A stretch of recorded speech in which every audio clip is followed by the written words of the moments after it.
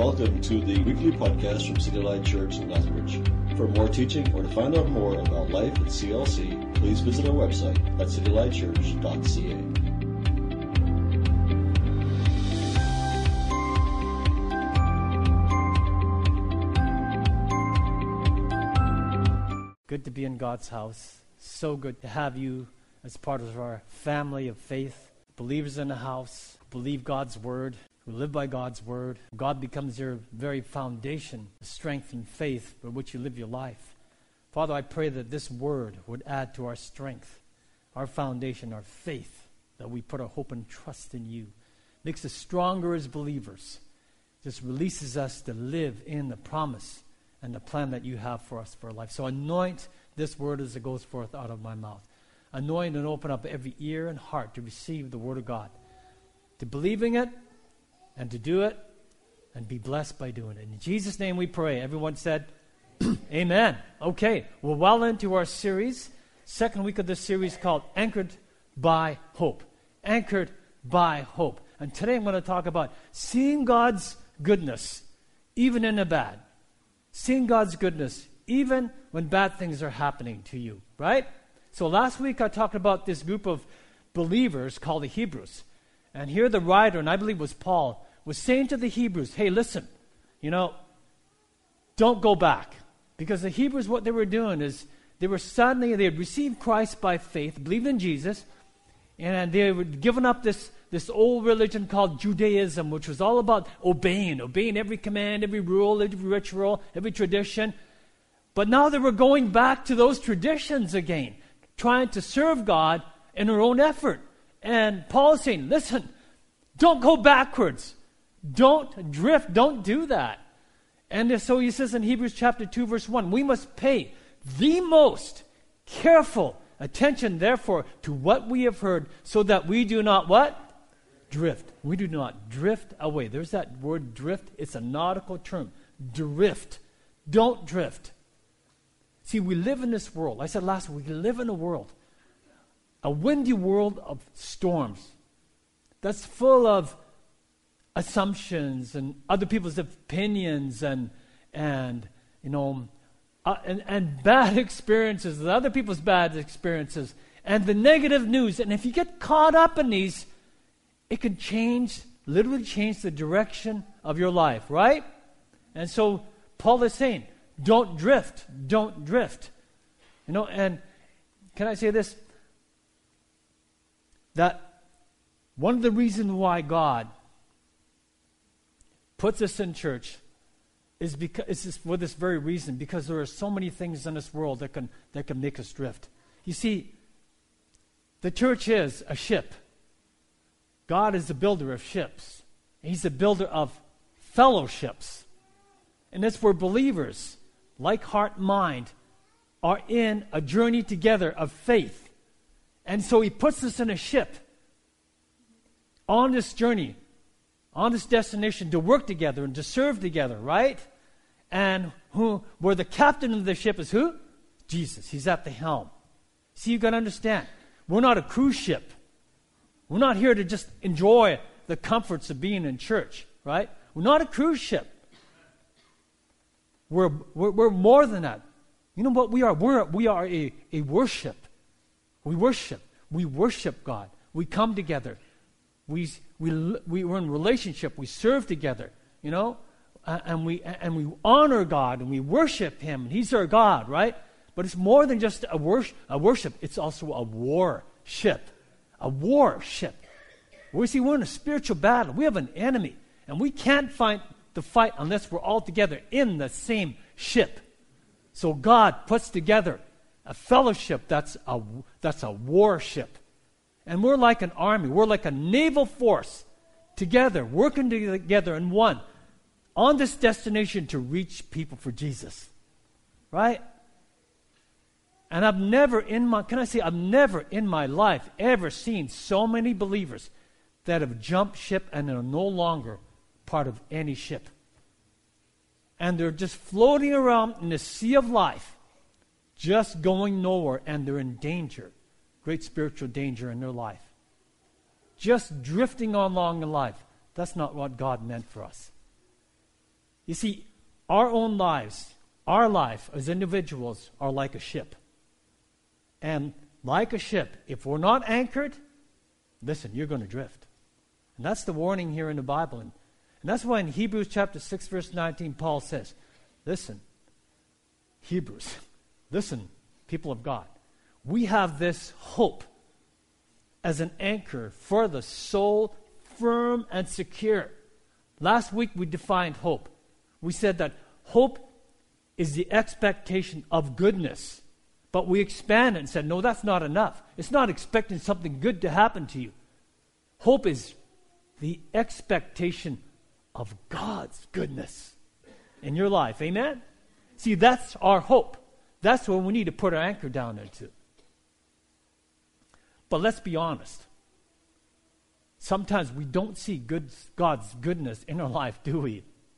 Sometimes we wonder, God, are you still there in my situation? Do you still care? Come on, ever feel that? Anyone ever feel that way? Not very few. Where have you been in this life? I feel that way a lot. And then if you start to think that way and you start to question, is God still there? You start to waver. You start to doubt. And you waver in your faith and you're asking, God, are you still there? For example, maybe you were in a relationship and you were so excited. But then all of a sudden, the one you thought was the one tells you that you're not the one. And it rocks your world. It rocks your ship and sends you crashing towards the rocks of disappointment. And sending you a place where you can get emotionally shipwrecked, right?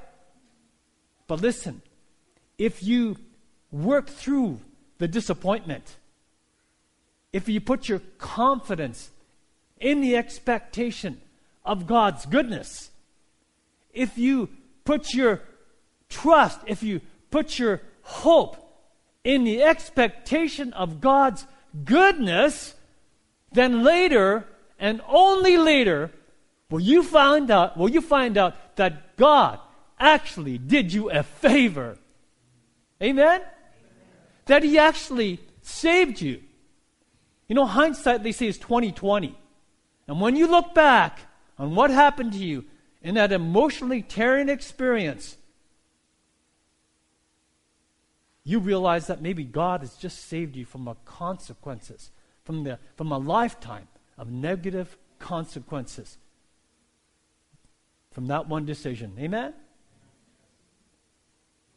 He just saved you. God is so good. And listen, if you're not anchored, you can get shipwrecked, right? You could get emotionally shipwrecked. Karen and I, before I met Karen, my beautiful wife, a lot of other guys thought she was pretty beautiful too. And she was dating a lot of guys, right? Way before me, she was dating a lot of guys, and I thought, do I even qualify? But let me ask you this question. What would have happened to Karen?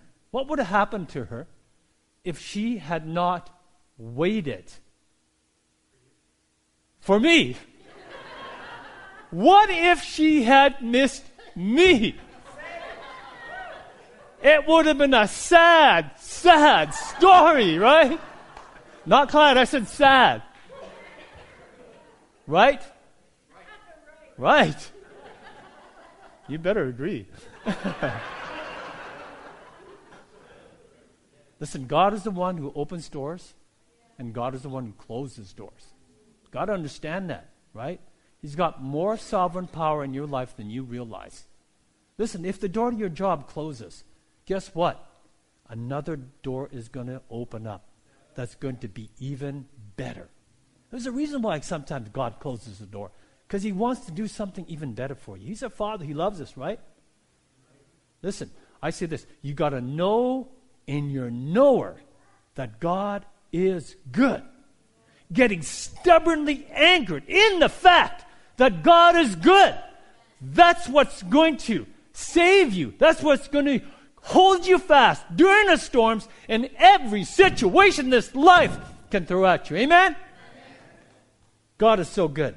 Point number 1, get anchored in the goodness of God. Even when His goodness is not yet, say with me, not yet. Not yet evident in your life. I'll tell you a story about this old, in the Bible. It's right out of the Bible. It's this couple. They're married, they're old, and they're so old. And they have not yet seen much evidence of the goodness of God in their life. They're living in a desert. They've got hardly anything. They've kind of left their homeland. And the wife, she is so disappointed. She's always wanted to have the child. The father's just kind of disappointed because he's always wanted to be a father and a dad. But in those days in the Middle East, if you didn't have a child, it was a curse. And there was so much shame attached to childlessness. And so the wife, she had basically just given up hope. I mean, it was past the time that they ever have children, right? But the guy, the husband, his name was Abraham. He still had hope. He was still holding on. You know, the Bible says that Abraham is the father of our faith. He's the father of every one of us who have faith in Jesus. Do you know that? Listen to what Romans chapter 4, verse 18 says. It says, and this is the right, Paul is saying, same writer to the Hebrews, says, against all hope, what did Abraham do? He hoped. Abraham, in hope, believed, and so became the father of what? He became what? A father of many nations, without weakening in his faith. In his faith, he faced the fact that his body was as good as dead, since he was only about what? How many years old? 100 years old. You know, that's really old today. It was old in those days too as well, right? And that Sarah's womb was also dead. Yet he did not, there's that word, yet he did not waver through unbelief regarding the promise of God. There are many promises of God for us today. There are over 300 plus personal promises of God for us today. But he was strengthened in his faith and he gave glory to his God, being fully persuaded that God had the power to do what he had promised. For every promise, there is power for God to give it to you, right? And this is why it was credited to him as what? As being right with God. That's what righteousness is. Righteousness, simple definition, being right with God. How to be right with God? By doing all kinds of stuff, trying to please him? No, just by believing in his son Jesus, right? That's how we become righteous. By believing, by trusting, by putting our hope in God. You know, and that pleases him. The words, it was credited to him, were written not for him alone, but also for who? For us. To whom God will credit righteousness, for us who do what? Who believe in him, who raised Jesus our Lord from the dead. Does that qualify you? Do you believe that Jesus rose from the dead? Then God will credit righteousness. He will do what do for Abraham, he will do for you. Amen? I love this picture. Look at this. This is a picture. You know, I have an art background, went to art college, and I love pictures. I love this picture this is by Rembrandt. This is the picture of what happened in the Bible in Genesis chapter 18. It's about Abraham. And Abraham, that 100-year-old guy, 3 visitors come and visit them on their sojourn to the Canaan land. They were in the desert, and 3 visitors come. Abraham greets the visitors, and he's such a hospitable guy. He said, "Hey, Sarah, go prepare a young goat. Prepare a meal." So they prepare a meal, and the custom was the woman stayed behind. She stayed out of the picture because these were men. And so they're having this conversation around this meal. And then Abraham realizes these aren't just ordinary men. These are sent from heaven. These are angels. And the guy that's lit up, he's an epiphany of Jesus, right? Actually, in the Bible, calls him the Lord, right? But in this here, it's an angel. And the angel of the Lord says to Abraham, and listen, Abraham, about the same time this year, guess what? I'm going to make you a father. You're going to have a child. Abraham said, whoa, wait. Don't you know how old I am? This is impossible. He says, listen, Abraham, about this time you're going to have a child.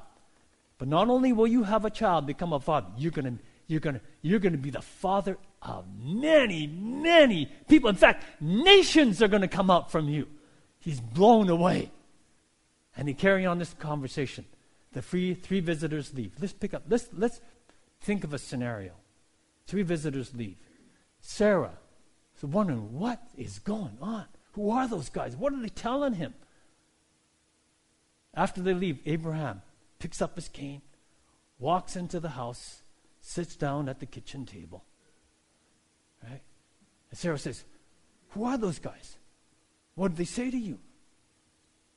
And Abraham says, sweetie, and he looks at her and gives her a look she hasn't seen in years. And she says, Sarah, we're going to have kids. And we're going to have children. And she looks at him and says, Abraham, are you crazy? And he says, not only that, we're going to have a whole bunch of children. He drops his cane and he starts chasing her around the table. She goes running out of the house, screaming at her neighbors, help, help, my husband's gone crazy. Amen? Against all hope, Abraham what? Hoped. Even when his wife didn't hope. In Genesis 45 to 50, there's another great story of hope. It's about Joseph. He's sold into slavery by his brothers, of all people, his brothers. But in Genesis chapter 39, verses 2 to 4, this is what the Bible says about that. The Lord was with Joseph, so that he prospered, and he lived in the house of his Egyptian master. When his master saw that the Lord was with him, and that the Lord gave him success in everything he did, Joseph found favor in his eyes and became his attendant. Potiphar put him in charge of his household, and he entrusted to his care everything that he owned. See, God was right there in Joseph's life. And Joseph, it says right here, Joseph prospered. Joseph was successful in the negative of this difficult, dark times. God was up to something good. You just couldn't see it because it was hidden in a season of adversity, right? Hidden, but God was right there. But because Joseph put his hope in the goodness of God, God was able to he was able to work it all out for good. And if you read the end of the story, Joseph becomes one of the most powerful men in all the world, second only under Pharaoh himself. And it happened because Joseph anchored himself in the goodness of God. Amen? Point number 2. Hope begins when we stop wondering and start watching for God's goodness in our life. Hope begins when we stop wondering, when we stop questioning, and we start looking for God's goodness, right? Jeremiah chapter 29, verse 11. How many times, if you've been in our family, church family a long time, how many times have I given you this scripture? Jeremiah 29, verse 11, where the Lord says, I know the plans that I have for you. Plans to prosper you and not to harm you. Plans to give you hope and a future. Listen, God knows his plan for you. The question is, do you know his plan for you? Do you know his plan? Right? That's a good question. Last week I talked about this study that was done by the theologians and philosophers called theodicy. Theodicy is the study of how God's goodness exists alongside the pain and injustice and hardships of life. Theodicy addresses the strong theological truth. Remember this? And this is the truth. God is good and life is hard. Right? Do you remember that? And the fact that God is good does not cancel out the fact that life is hard. And the fact that life is hard does not cancel out the fact that God is good, right? Both are realities. Both are realities. And this reality is literally front and center of our life every single day, all the time. God is good, life is hard. But here's the most important thing. The question is, which reality are you going to live from? Which one? See, people with the life is hard, who live from the life is hard perspective, see everything out of that perspective, right? Even when sometimes when the people tell them that, that God has good things for them, they don't want to hear it because they've already decided that they're living out of the reality that life is hard, right? And when you talk about something good or something positive, all they want to do, they can't wait for the opportunity to turn that conversation back to the life is hard reality. You know people like that? Like there are two opposing, contrasting ideals. They're like water and oil, right? Such diverse perspectives. And when you get people from each perspective, they can literally polarize. They don't get together. They don't mix well, right? Positive Paul does not get along with negative Neil, right? An upbeat Earl can't get along with doubting Dan. Sorry if you're Dan. They just don't mix. They're like oil and water. They think differently. They talk differently. They approach problems differently. They're just different, right? Theodicy concludes this on your next point. In this world, both good and evil exist. You can't explain it. You can't explain why. It just does, right? They just exist. But here's the point. But God's goodness is not equal to the undeserved hardships of life. God's goodness is way surpassingly greater than all the hardships and difficulties of life. Amen? It's way, way greater. See, next point. Hope begins. Well, it's the same point. Hope begins when we stop wondering and we start watching for God's goodness in our lives. Right? One of the best metaphors to describe life is a book. I took 2 points out of the message we preached a long time ago when we did this series by Kevin Gerald called Good Things. Here's the next point. Point number 3. A good life, like a book, is made up of many chapters. Did you ever hear that? Some of you, maybe right now, you're not living in an easy chapter. Maybe you're stuck in a job, a place you don't like, and you just can't seem to find the right fit for your career. Maybe that's you. Or maybe you're someone, we talk about being married, maybe you're someone that wants to be married, but you don't have any prospects right now. And then you finally find someone that might be the one, but then they tell you, oh, we just want to be friends. And you're wondering, am I going to be single for the rest of my life? When I was growing up in the Lord, I felt that way. I'm so glad I waited. Amen? I'm gaining points with my wife here. See? I know how to work it. Yeah, I'll chase her around the tent. God is so good. But life is hard.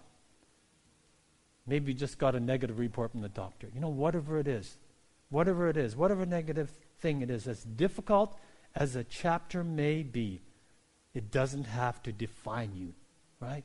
Or be the story of your life. Romans 8:28. And we know that in all things God works for the good of those who love him, who have been called according to his purpose. In all things. That means the ugly things. That means the painful things. That means the setbacks. That means the put-downs. That means the criticisms. God works through all of them. He's processing. He's working the good that will come out from all that bad. Amen? Next point. A chapter is a chapter. And it's not the whole story, is it? Do you recognize some of these people? Who is this person? Anybody recognize him? Tyler Perry, also known as Medea. Tyler Perry is awesome. Incredibly successful. Writer, author, producer, right? If you took one chapter out of his story, you'd hear about a young boy who grew up in extreme poverty with a very abusive father. Even at age 28, he was literally living out of his car. He was homeless. But look where he is today. He's held his place and he put his anchor down into the goodness of God. How about this next person? Next person. Next slide. Bethany Hamilton. This is Bethany Hamilton. She won first place in the Women's National Surfing Championships. If you read one chapter out of her book, you might have read about a 13-year-old girl attacked by a shark, lost her left arm. How about this next person? Do you recognize him? Franklin Roosevelt. Is it Franklin D. Roosevelt? One of the most respected presidents of the USA ever. If you took one chapter out of his life, you read about a time when he was vacationing in Canada, he developed polio, and from that point he was paralyzed from the waist down for the rest of his life. But that didn't stop him from being one of the greatest presidents who ever lived. How about the next guy? You recognize him? Of course you recognize him. Second most recognized person in America. You know who the first person is? Billy Graham. 65 years of age, he started the Kentucky Fried Chicken franchise. Isn't that amazing? He put his anchor in the goodness of God. How about one more? Steven Spielberg. One of the most prolific filmmakers of all times. Took one chapter out of a story. You read a story about a young man who was rejected twice by the USC Cinematic Arts School. Not just once, but twice. Look what he is now, right? This is why we can't let a loss in our life, maybe a loss of a job, a loss of a business, a loss of a relationship. You can't let that loss make you think and believe that this is the story of your life. Amen? A chapter is a chapter is a chapter is a chapter, right? Point B. You don't decide all the chapters of your life, but how you frame them will decide your story. How you frame your life will decide your story, right? So, we have to realize we don't decide. We have no control over a lot of things. You don't decide which family you're from. You don't get to pick the problems that you're going to have in your life, right? You don't choose, you can't control what people say about you, what people do to you, what people say about you, right? And you can't control which people are going to remain your friends. You don't know who's going to, walk away from you, turn on you. And you don't know who's going to stay in your life and who's going to go in your life. Do you? You don't know, but you have a chance. Yeah, that's your story, but you have a chance to frame every situation into a perspective. You get to choose. Can you say with me, I get to choose? I get to choose the perspective I'm going to frame my life to live my rest of my life out of, right? You get to decide how you're going to do it. Some people frame it in the frame of pain and injustice, victim mentality. Some people frame it in the frame of hope and despair. It's the story of my life. Some people frame it in the frame of hiding pain and drugs and alcohol, or in pleasure or sex, whatever it is. We hide pain. So you can live out of any one of those frames or any other one. Or you can choose to live out of the perspective that God wants you to have. What is this perspective that God wants you to have about your life? It's in Romans 8:28. One of the greatest scriptures ever quoted in the Bible. How many times have we quoted this one? And we know that in all things, God works for the good of those who love Him, who've been called according to His purpose. Amen? And the Message version adds to that. That's why we can be so sure that every detail of our lives of love for God is worked into something good. A chapter is a chapter is a chapter. Amen? How do you frame pain and justice and hardships in your life? So important. So, next point. Point C. You don't decide all the chapters of your life, but how you frame them will literally decide the outcome, the end of your story. Right? Point in case. Joseph. Years after Joseph was sold into slavery, there's a major famine in all the land. And his brothers have to come to Egypt for help. And they have no idea that God's hand of favor has been on Joseph all these years. And they have no idea that Joseph is now literally the grand overseer of all the food supply in that country, in the land. Amen? That part of the world. Joseph sees his brother standing in the line. He recognizes it, right? And he does everything to try to bring them back again. And then finally he tells them who he is. And it terrifies them. They are so afraid that Joseph is going to get revenge for what they did to him, to their brother. And they're terrified. And Joseph reassures them, listen, I've forgiven you. I've forgiven you. And his words that he spoke to his brother that day, here's the picture. Okay, go back. Here's the words. These words are such a powerful statement. How God works out everything for good, right? And he tells his brothers, listen, you intended to harm me, but God intended it for good, to accomplish what is now being done, the saving of many minds. He says, you intended for bad, God intended for good. And he says, now, I'm seeing the goodness of God through all the bad that I've experienced. Amen? And you think about it, if there's anyone you think that had the right to be disappointed, to be angry, to live in anger and despair, it would have been Joseph. But Joseph put his hope in the goodness of God. And listen, when he did that, that literally freed God, that enabled God to do something so incredibly great for Joseph. Amen? And it's the same thing for us. If we remain in hope, if we train our eyes to see God's goodness and we keep looking for it, then nothing and then nobody can stop God's plan of goodness and favor for you. Amen? Listen, we've all made mistakes in our life. We've all made mistakes, and the enemy would want to condemn you. He says that mistake will define you. You'll never get away from that mistake. Listen, Bible says there's no condemnation for those who are in Christ Jesus.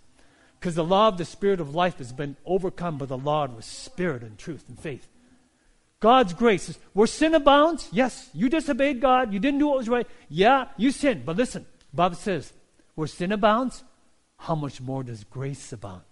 Grace is God's goodness, God's undeserved favor. He's giving you what you don't deserve, right? How much more does grace abound? It doesn't matter what you did. We've all made major mistakes. But God's goodness overrides that. He frees you from that mistake. Don't ever let the enemy condemn you. That mistake, I'm going to have to pay for that for the rest of my life. That's what grace is. Grace is God giving us what we do not deserve. Amen? Got to understand that. You recognize this lady?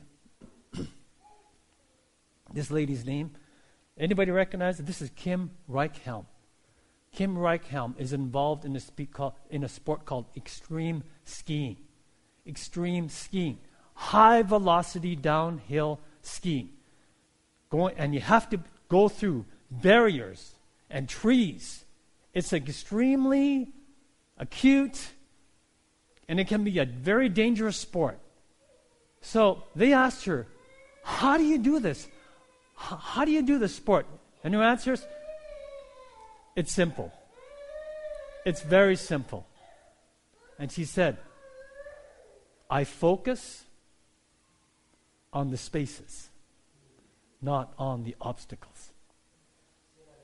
I focus on the spaces and not on the obstacles.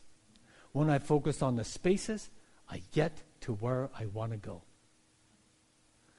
When you focus on the good things of God and the opportunities that God gives you, even in the midst of hard times, you will get through the storm to where you want to go when God wants to take you. Amen?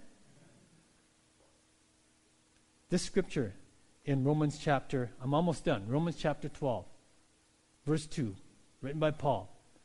Paul says, do not conform to the patterns of this world, but be transformed by the renewing of your mind. How powerful is the Word of God? How powerful it is to change the way you think. From despair and doubt to trusting in God and believing in God and having a hope mindset. He says, let the Word of God transform your mind. From a doubting, despairing mindset to one that trusts God, believes God, and sees the goodness of God because you trust and believe in Him. Amen? Be hope-minded. If you are hope-minded, then you will be opportunity-minded. If you're hope-minded, if instead of being problem-minded, you will be solution-minded. Listen, hope literally draws in the goodness of God into your life. Do you know that? When you hope in God, that draws in the goodness of God. Just like Joseph, just like Abraham, just like you and me. Amen? Let's put our hope, let's put our anchor down into the goodness of God. He loves to be good. He will be good. You may be going through a season of adversity, just like Joseph. But listen, the goodness of God might not be so evident. It might be hidden in this season of adversity. But like Joseph, God is going to work it out for good. He will work it out for good because He loves you. Do you believe that? Believe that? Okay. If you believe that, stand with me. Let's all stand.